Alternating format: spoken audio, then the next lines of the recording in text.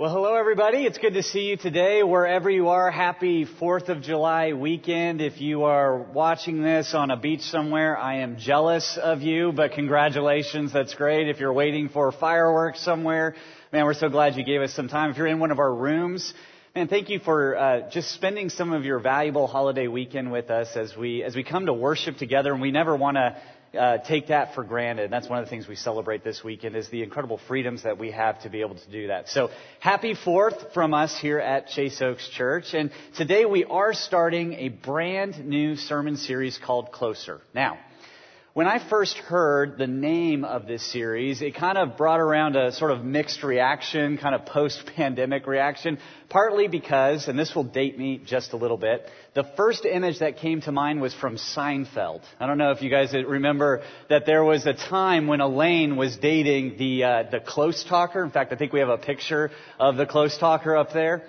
There he is. Okay, yeah. Don't do that. That's kind of like a creepy sort of close that you don't do that. That's just bad to do it that way, because there's a part where there's a new kind of barrier, and he had a 2 steps too close kind of reaction to people when he would meet them. So that's creepy close. Stay away from that. That's not what we're talking about this series.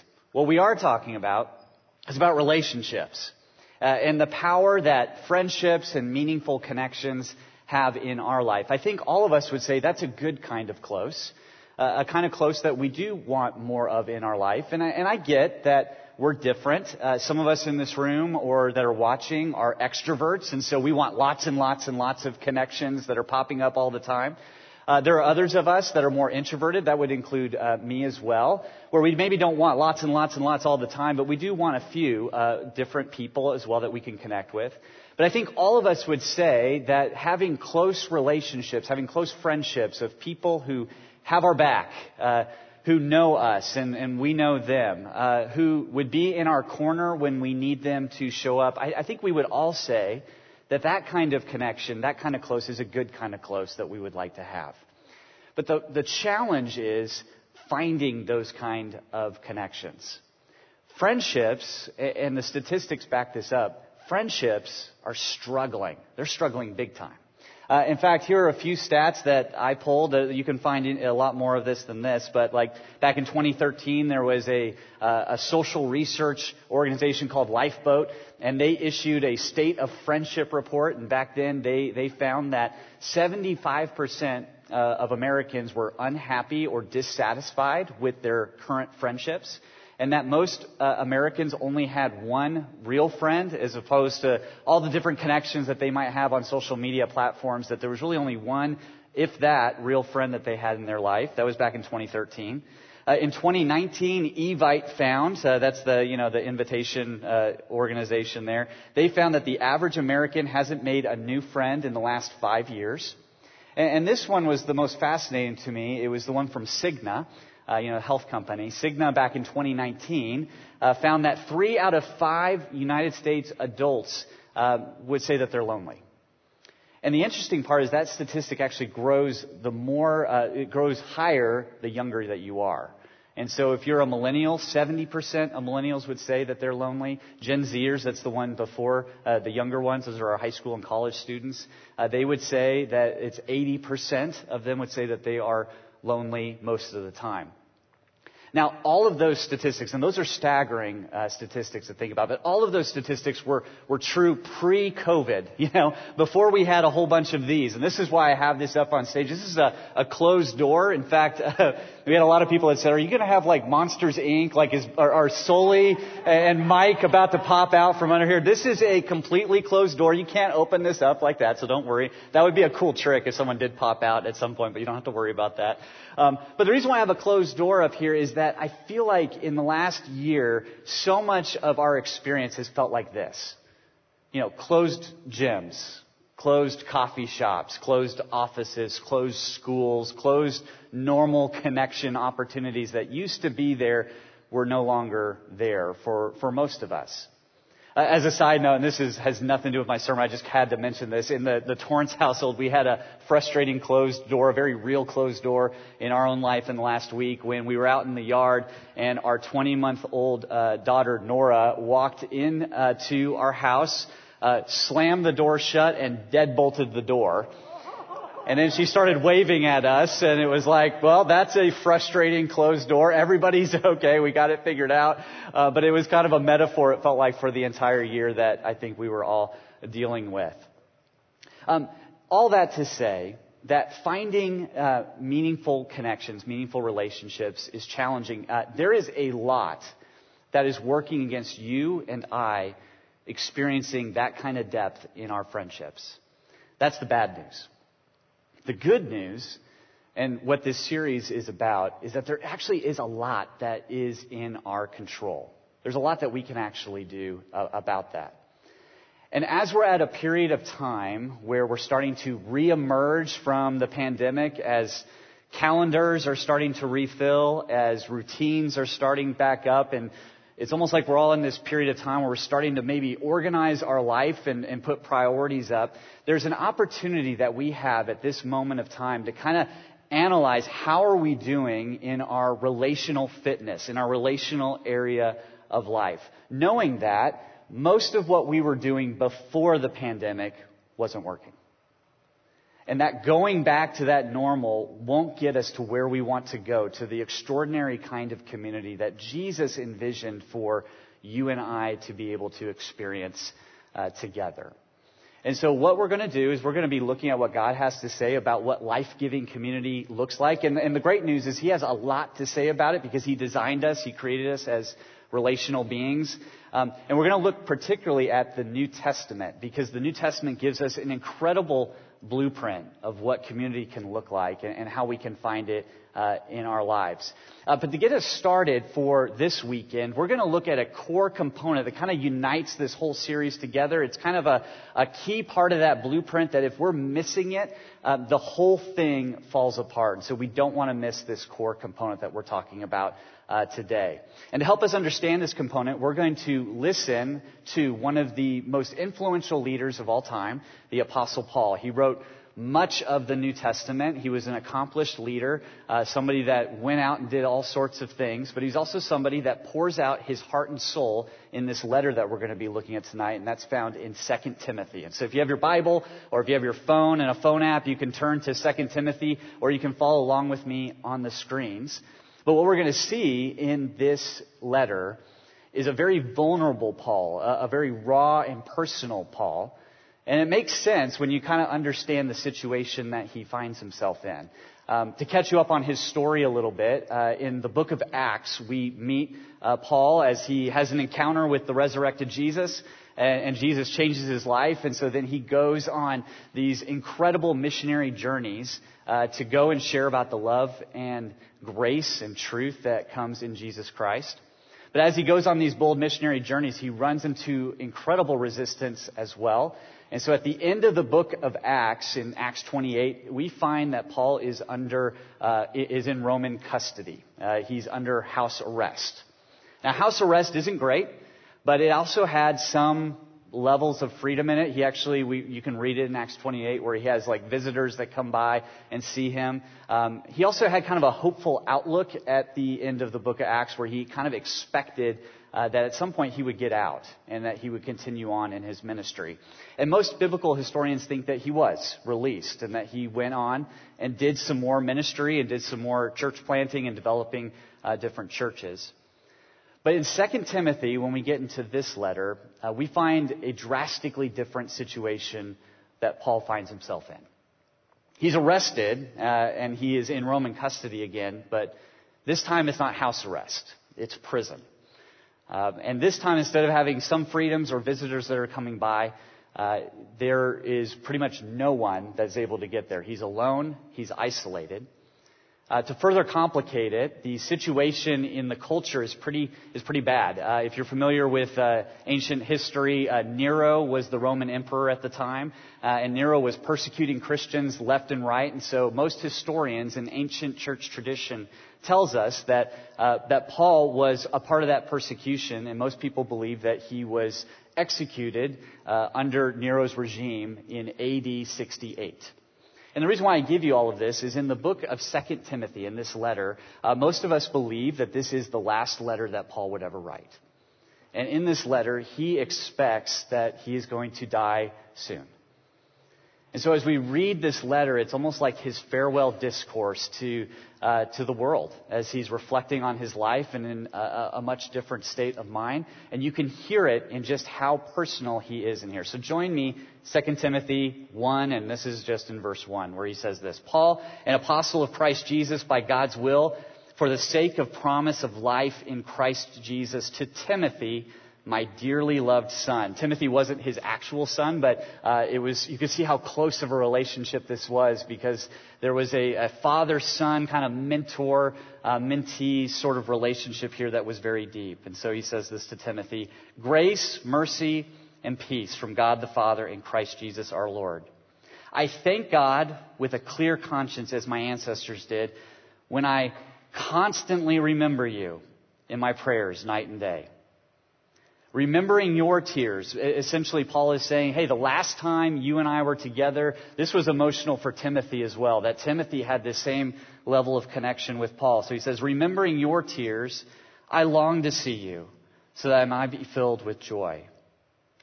I recall your sincere faith that first lived in your grandmother Lois and in your mother Eunice, and now I am convinced is in you also. Therefore, I remind you to rekindle the gift of God that is in you through the laying on of my hands. Basically, this was a call back to saying, hey, Timothy, I was there when you were ordained, when you were basically called into ministry, and we all said, hey, we see this in you. And so remembering that moment, man, don't let that power you forward in these dark days. And then he says this, for God has not given us a spirit of fear, but one of power, love, and sound judgment. What Paul is doing here in this moment, and I love it, it's the vulnerability that comes with real people. I mean, the Bible is written by real people. God inspired them, but they're real people in real history who are in real situations. And so Paul is giving us a window into his soul, particularly into his soul at a key part of his life where, he's reflecting on everything. And what we see coming to his mind at this key moment are people.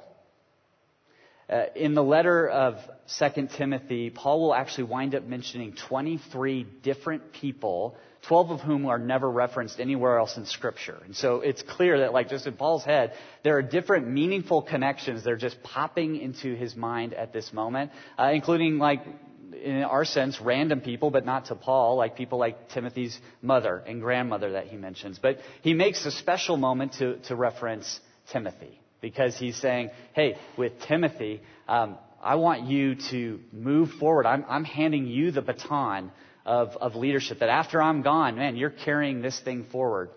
In fact, the power that these words must have had on Timothy must have been immense. I mean, if you can think in your own mind or your own story of maybe a mentor or somebody that you respected, maybe it was a teacher or it was a parent or a coach or somebody, a boss that spoke into you at a key moment that maybe just kind of helped inflate your sails and pushed you forward. You know the power of that.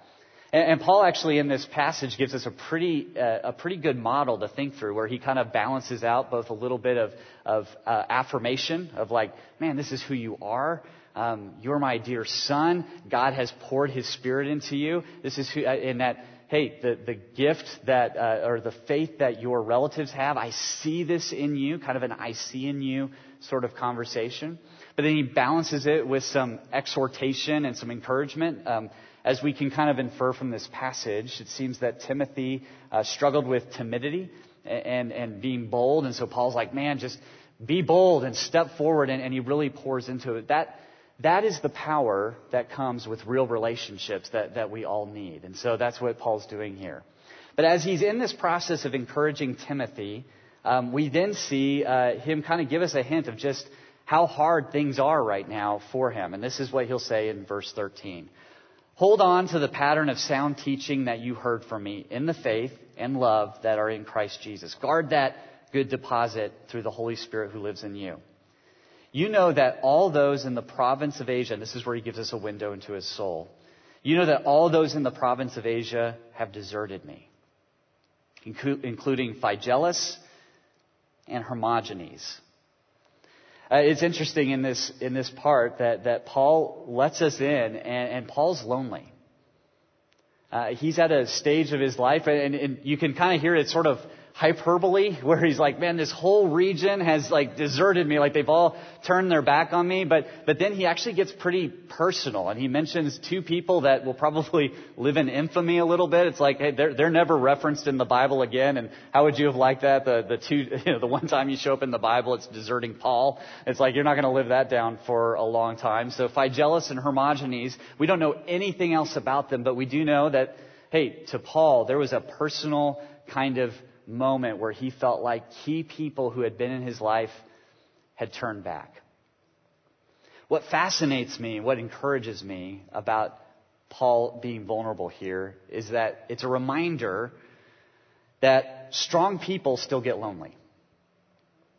No one can argue that Paul wasn't a strong person. I mean, if you read Acts, he gets bitten by snakes, he gets arrested, he gets practically thrown out of town and stoned. He wrote books, and he was a theologian, a church planner. He did these bold missionary journeys. No one can argue that he wasn't strong, and he got lonely.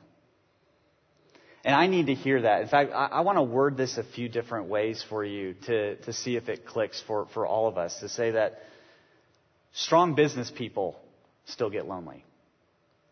Strong executives, strong teachers, strong nurses, strong doctors still get lonely. Strong men get lonely. Strong women get lonely. Strong kids, strong students, strong moms, strong dads, you get the idea, still get lonely. And the reason why I'm camping out on that for just a moment is that there is something in our culture that just does not like to admit that. And the reason why I know that is because of just how strongly we go and to what lengths we go to communicate the exact opposite of that fact, of almost like admitting that you're lonely is some kind of big taboo that would be really hard to get out there. I call it one of the dangers of the social media cycle that we often fall into. Sometimes you can hear people call it doom scrolling. Have you heard that term before? It's almost like you're in a bad spot in your life, and you log into social media knowing that you're probably not going to like what you see. It's probably just going to, but you still kind of keep swiping it up. And so for me as like a parent, this time of year where we have young kids, like to be able to go and do cool vacations is really hard. And yet I log into social media all the time and get a little jealous of all the cool vacations that people are going on. I think this happens all the time where we log into certain things and we see all sorts of connections that people have out there. Where people have good friends, it seems like, or they're doing great things, or they feel like everyone else has this friendship thing figured out but me. And then we kind of carry on the cycle by posting something ourselves that makes it seem like, actually things are also, we are killing it right now. Look at all the friends that we're hanging out with, when, deep inside we'd say, that's fine that I'm posting this. There's nothing necessarily wrong about that, but I'm lonely. And that's hard to admit. Admitting that you're lonely doesn't make you weak. Paul was a strong person, and he knew that he needed other people. That's what strong people do. They know that they're relational, that they're designed to be that way, and that it's okay to admit it. And he had no problem admitting it to a trusted friend named Timothy. But he also knew what would solve that problem, or at least the remedy for that problem as well. And this is where we read this in 2 Timothy verse 16, where he says, "May the Lord grant mercy." This is right after he talked about Phygelus and Hermogenes. He says, "May the Lord grant mercy to the household of Onesiphorus, because he often refreshed me and was not ashamed of my chains. On the contrary, when he was in Rome, he diligently searched for me and found me." What Paul knew, that when he had a loneliness problem, what he knew is that he was refreshed by people, that he needed a friend. And he knew something that I'm going to say here that's going to sound super obvious. You're going to be like, I don't even know, that's not even worth saying. And yet it's something that we have to say because it's not as obvious as it would sound. And that is that we can't fix a loneliness problem alone. Can't fix a loneliness problem alone. But so often we try. The way that this often works out, at least it has in my life, is that when we're feeling that loneliness, whatever feeling that brings up for you, if you're saying, man, I'm just kind of feeling isolated, that's when we start a new diet program or a new fitness program. Or maybe that's a time where we start pouring ourselves into our work a little bit more than we normally would. Or maybe that's when, and I think this could happen especially last year, where we start to get a little bit more into our sports team or into cable news or into politics or civil service. And again, those aren't necessarily bad things, but if we're expecting those things to solve a loneliness problem, we're probably going to be disappointed. Or maybe that's the time where we start to kind of work on our social media brand, or we start even a small business of some kind because we've got this loneliness problem and we're trying to do something with it and think that will help. Or maybe it's, man, we start to have that glass of wine a little bit earlier and earlier in the day, or maybe the second glass of wine a little bit more frequently than we normally would, hoping that would fix the loneliness problem. And again, some of the things that I mentioned are healthy. Some of the things that I mentioned are not good, but none of those things will solve a loneliness problem. But we often try to do it that way. And what Paul knew that he needed more than anything was a friend, was a person. That would be the thing that refreshed him. And it wasn't just any person. It was a guy named Onesiphorus. I can't even pronounce that tonight. Onesiphorus. It was a guy that knew that Paul was facing his own closed door, a prison cell, deep in a prison in the heart of Rome. And it was a person that said, you know what? I'm going to show up, not only just show up to Rome, but in the words of the scripture, he's like, he diligently searched for me. He's like, I'm going to go up to multiple doors and I'm going to knock down that door and I'm going to find another door because I've got to get to Paul. That was the kind of friend that Paul needed in that moment to refresh him. He needed an Onesiphorus. And that's the interesting thing that happens when we have closed doors and challenging situations and uncomfortable, awkward, or hard moments in our life that feel like they are shutting us in, is that oftentimes the more closed the door is in our life, the more clearly that we could see someone else's connection and devotion when they show up. It's like we wouldn't go back and relive that moment in our life, but we'll never forget that person that was able to show up in that moment. I've shared this story before here, but a few years ago at this time of year, Amy and I were pregnant with Amy was pregnant. That's always the thing that husbands get in trouble with, where it's like we own that pregnancy, and my wife would be like, "No, you weren't pregnant." On there too. My wife was pregnant with our third child, and each of Amy's pregnancies have been hard. They've been really, really hard. She gets sick for a good chunk of the pregnancy, motion sickness and just all sorts of things for more than half of it. But every time when we heard the heartbeat, there was a sense of purpose, a sense of joy, a sense of, okay, we've got this, to help us move forward. And so after we'd had our two boys and we'd been through those pregnancy journeys and we were on this third pregnancy journey, and we had heard the heartbeat, we were like, okay, we're gearing up for another long but joyful journey with this baby. And so even at that point, we went and bought new beds for the boys because they were going to start sharing a room. We went, and many husbands in this room can attest, we went and bought a minivan, which was that was a hard sell for me, but it was like, okay, I think we're going to actually need a little bit more space in there because of what was coming. But everything changed when we went in for a routine appointment and the heartbeat wasn't there anymore. And we confirmed that we had lost our baby. And in the middle of that devastation, and it's still devastating till this day, in the middle of that devastation, part of the challenge that I ran into was I didn't know how to tell anybody. Maybe when you've been in your own tragic situation in your own life, you're like, I don't have the energy to be strong for other people. I'm barely holding it together right now. I don't really know if I can. I don't want to tell people. I don't want to have to deal with trying all that back and forth. And so all I could muster up, and it probably wasn't even the best way to do it, but I just sent a text to a few key people just saying, man, this is what this is what happened. This is probably not the way that I wanted to tell you. I mean, no one wants to hear that news, but this is what happened. Just be praying for us. We don't need anything, that kind of thing. A couple hours later, after we got that text, we got a knock at our door. And I was like, if this is a salesman, they're in for the wrong timing for that. But it was our longtime nanny, Cindy. Many of you know Cindy. She is a Chase Oker. She has loved on lots of kids in our church, including mine. And she told me as I opened the door, she told me with tears in her eyes, she said, I just, when I got your text, I just got in the car and I just found myself and I drove here. And I want to take the kids from you guys and watch them for, we had our 2 young boys. I want to watch them for the rest of the day so that you and Amy can have some space. And I'll never forget that. And she wasn't the only one. My mom flew in later the next day to be with us. We had members of our small group, but Cindy and those other people were Onesiphorus in our life. And they refreshed us.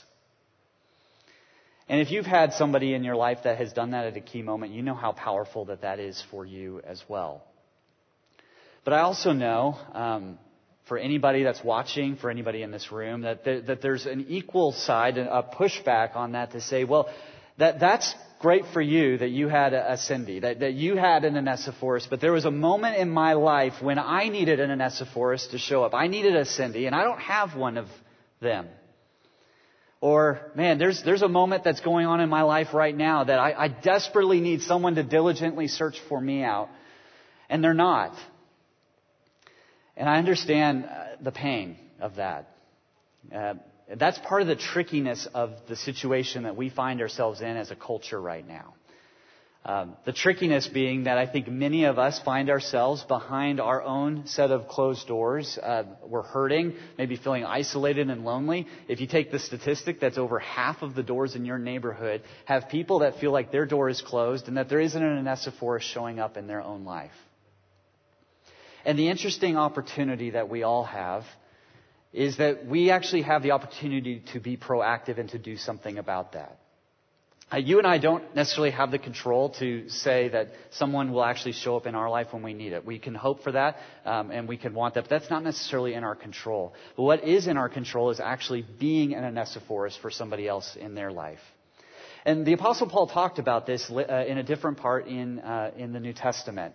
In fact, at this part where he's reflecting on how he saw significant devotion from somebody who showed up at his door in his life, in Romans 12, verse 10, Paul talks about it more as a command, more as a proactive thing to people who are in the new community of faith at the time of Jesus followers, this new thing called church. And he says it in this way. He says, be devoted as a command.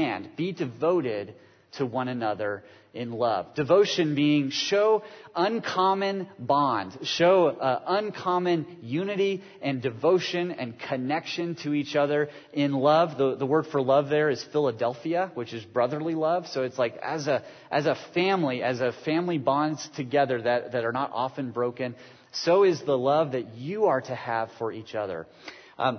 Throughout the New Testament, there are over 100 one another statements like this, where the writers would talk about how, do this, love in this way for one another as a way to reflect the love of Jesus. And it actually is all based off of the new command that Jesus gave right before he went to the cross, where he says, love one another as I have loved you, you are to love one another. In a sense, as Jesus pursued us, as Jesus came to our uncomfortable closed door where, there wasn't a lot of hope and connection and our ability to make it to God on our own. It's like that was a closed door. And Jesus diligently searched for you and he searched for me.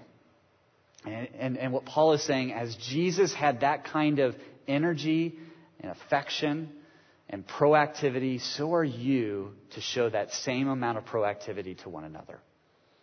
That is the critical component. The proactivity, the intentionality the desire to say that when it comes to our relationships, while we don't have always in our control of what other people do, each of us has the ability to show friendship, to create friendship momentum in the circles of people that are in our life.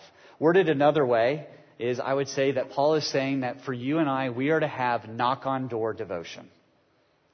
That we are to show up in an uncommon way for different people in our circles, in our life. That there are people that are depending on each of us that are watching to be an Onesiphorus for them. What could that look like? I think that could show up in a couple of ways. In some ways, it could mean knocking on a door for the first time. And when I say door, it's metaphorical. It's like that could be a Zoom link. It could be showing up at a coffee shop. It could be going to a neighbor's house for the first time. It could be trying a group at Chase Oaks for the first time as well. As a kind of groups person here at the church, there's a phrase that I like to use. I call it the doorbell test that we all face when it comes to a new connection opportunity. And what I mean by that is that when you have an opportunity to connect, there's that moment where you drive up to the door and you're wondering what's on the other side of it. And a lot of times you're like, as soon as I hit that doorbell and they open it up, I'm kind of stuck for a little bit. If they're crazy, I'm stuck for at least 15, 20 minutes. If they're not, then okay, that's great. But it's a test that sometimes can be hard to ring. And as an introverted person, I've driven by several door opportunities, several neighbor opportunities, several small group opportunities. And sometimes it hasn't gone all that great. But for all of the life-changing connections in my life, they all required some element of relational courage. The ability for each of us to say, I'm going to take the initiative and step out in order to connect with that person who just as desperately needs me to show up in their life. So sometimes it could mean knocking on the door for the first time. It could also mean knocking on a door again.